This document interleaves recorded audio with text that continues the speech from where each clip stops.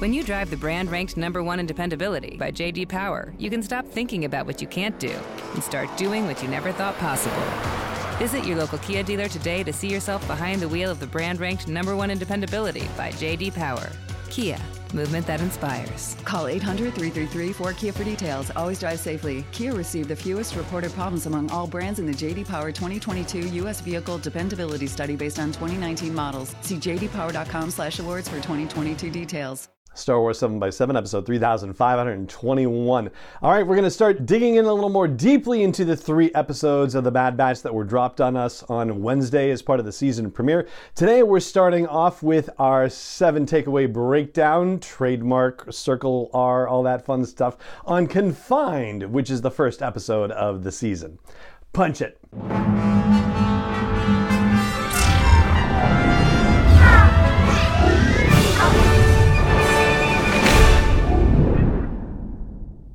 Hey Rebel Rouser, I'm Alan Voivod and this is Star Wars 7x7, your daily dose of Star Wars joy, and thank you so much for joining me for it.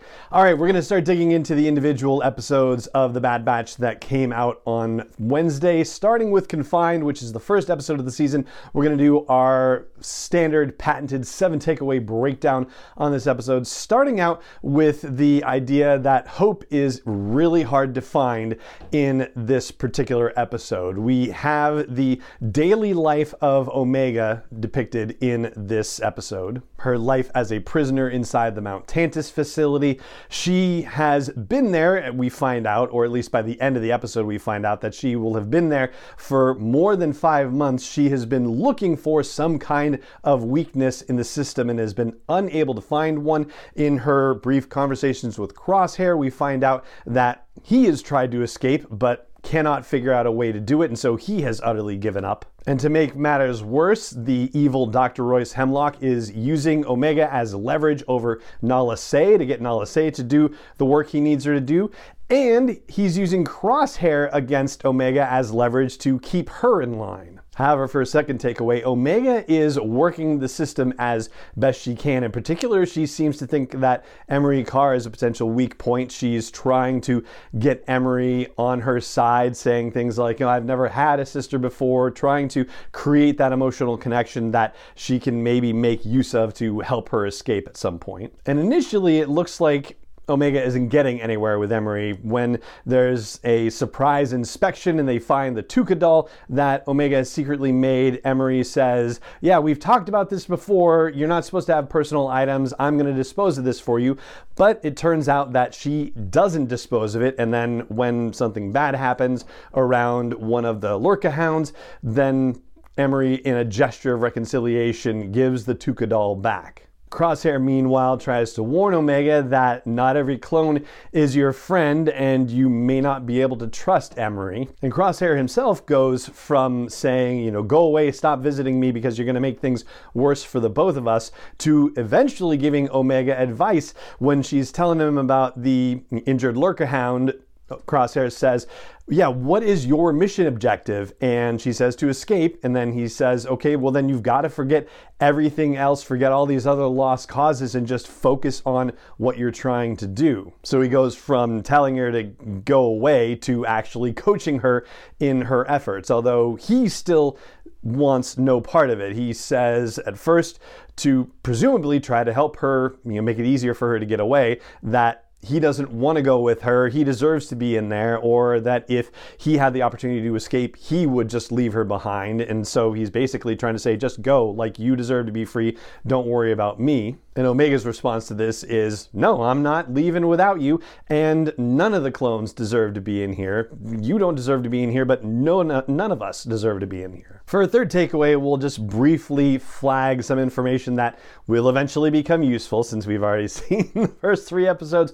But we learned that the Mount Tantus facility, in addition to being exceedingly well guarded, also has a perimeter around the mountain that's been cleared out. They're using the Lurca hounds for this, and they have patrols out there as well. That means, of course, that there are larger, more dangerous creatures out there, to which a few stormtroopers at the very beginning of the episode get sacrificed. They crash in a place outside the perimeter, and when they call in for help and their screams are being heard over the comms, Royce Hemlock says, yeah, they're outside the perimeter. It's too late. They're dead already. And the fact of the matter is he's probably not wrong, and yet you get here another example of just how utterly cold-blooded this man is. For a fourth takeaway, we'll talk about what Omega's life is like on a daily basis. She gets woken up by Emery Carr. Emery Carr takes her to a lab where a bunch of clones are hanging out in a medical bay. They get blood taken from them. Omega gets blood taken from her.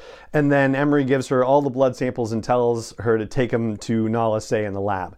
She goes, brings the blood samples to Nala Se in the lab, a little bit more on that in a moment. And then she goes down to the pens where they have the Lurka Hounds that guard the perimeter. She ends up feeding the Lurka Hounds and taking care of them, and also then helping one particular Lurker Hound who gets injured. Batcher is that particular Lurker Hound's name. That's the name she's given it. And that actually answers a question that was posed on social media by Nosher Dalal, who was the voice of Vice Admiral Rampart back in season 1 and 2. He was actually saying on social media, what do you call a member of the Bad Batch? Like, is there a particular word for it? And most people's responses were either funny or just a member of the Bad Batch. But Batcher may be the actual answer to that. But swinging back to the work that Omega does with Nala Se, one of the things that Nala Se does in the lab every time is she grabs the blood sample that was taken from Omega and destroys it. And Omega says, why are you doing that? And Nala Se just says, well, it's for your safety. Don't tell anyone about it. And that's all that they have to say about it. Apparently nobody's been checking to see what's been going on with her blood sample. But the whole thing is related to our fifth takeaway, which is very key. Omega asks Nala Se what they're actually doing there, what kind of research, and it's not Kamino research or Kaminoan research. And Nala Se says, nope, this is entirely different, that the Empire is trying to recreate a situation where they can successfully transfer what she calls an M count. And when you hear that, you know they got to be talking about a midichlorian count. So basically, the experiments that they're doing on Mount Tantus have to do with figuring out how to create a successful transfer of midichlorians from one person to another, or one clone body to another. And we find out later in the episode that there's been a modicum of success, that there was a severely diminished transfer that happened, and Hemlock says, okay, fine, but we actually have to get to a full transfer, and threatens Nala Se, saying, you better not be slowing down this work. And there's also a first reference to specimens here, so you get the idea that somewhere else in the Mount Tantus base, in a very well-protected place, because there's a vault and there's ray shields and there's all this stuff, that they're getting blood that they are adding to samples of various clone blood, and you would be forgiven if you jump to the conclusion that it was probably midichlorian fueled blood that was being added to the clone sample blood. And yeah, I'm sort of jumping a little bit ahead of where the episodes are, but yeah, you kind of start developing that suspicion right away. For a sixth thing I'll flag, there is one line that Royce Hemlock delivers that absolutely has to be a foreshadowing situation, where he tells Omega that actions have consequences, and often not in the ways that we imagine they will. I'm paraphrasing, but that's the general idea. And I'm on record as saying that Hemlock has to die by the end of this season and series. And so, yeah, I'm hoping that's a foreshadowing related to what his ultimate fate is. And as a last takeaway, I'll just note the fact that the members of the Bad Batch, Hunter and Wrecker and Echo, and then, other folks like Rex, don't appear in this episode. And initially my reaction was, yeah, okay, so it's funny to start season 3 of the Bad Batch without the Bad Batch in it. But ultimately, Crosshair is a member of the Bad Batch, or at least he was until Order 66 happened, and then, all the bad things that happened in the aftermath of that, now his imprisonment and his resistance to re-education, as Royce Hemlock takes it. But ultimately, at heart, he is still a member of the Bad Batch, and so is Omega for that matter as well. So I needed kind of a little reset in my head to realize, yeah, this is about the Bad Batch, even if the typical members that we think about as being the Bad Batch over the last 2 seasons aren't present in the episode. And speaking of not being present in the episode, I'm actually kind of surprised that Omega didn't say anything to Crosshair about Tech and Tech's death in this episode, although it's probably, fair to say that we are, I think, 20 or so days in. Her 21st day of captivity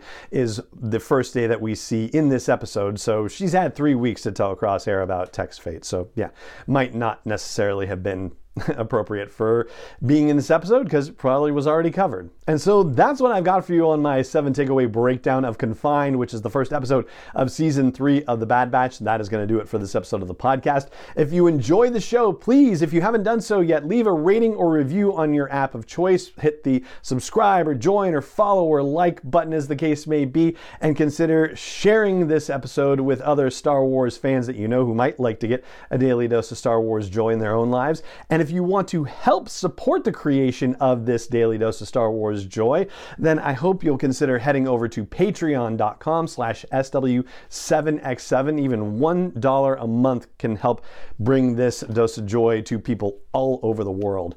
And so it just remains for me to say thank you so much for joining me for this episode, as always, and may the Force be with you wherever in the world you may be. 7x7 is not endorsed or sponsored yet by Lucasfilm Limited, Disney, or 20th Century Fox, and is intended for entertainment and information purposes only. Star Wars, the Star Wars logo, all names and pictures of Star Wars characters, vehicles, and any other Star Wars-related items are registered trademarks and/or copyrights of Lucasfilm Limited, or their respective trademark and copyright holders. May the Force be with them. All original content is copyright by Star Wars 7x7. We hope you love it.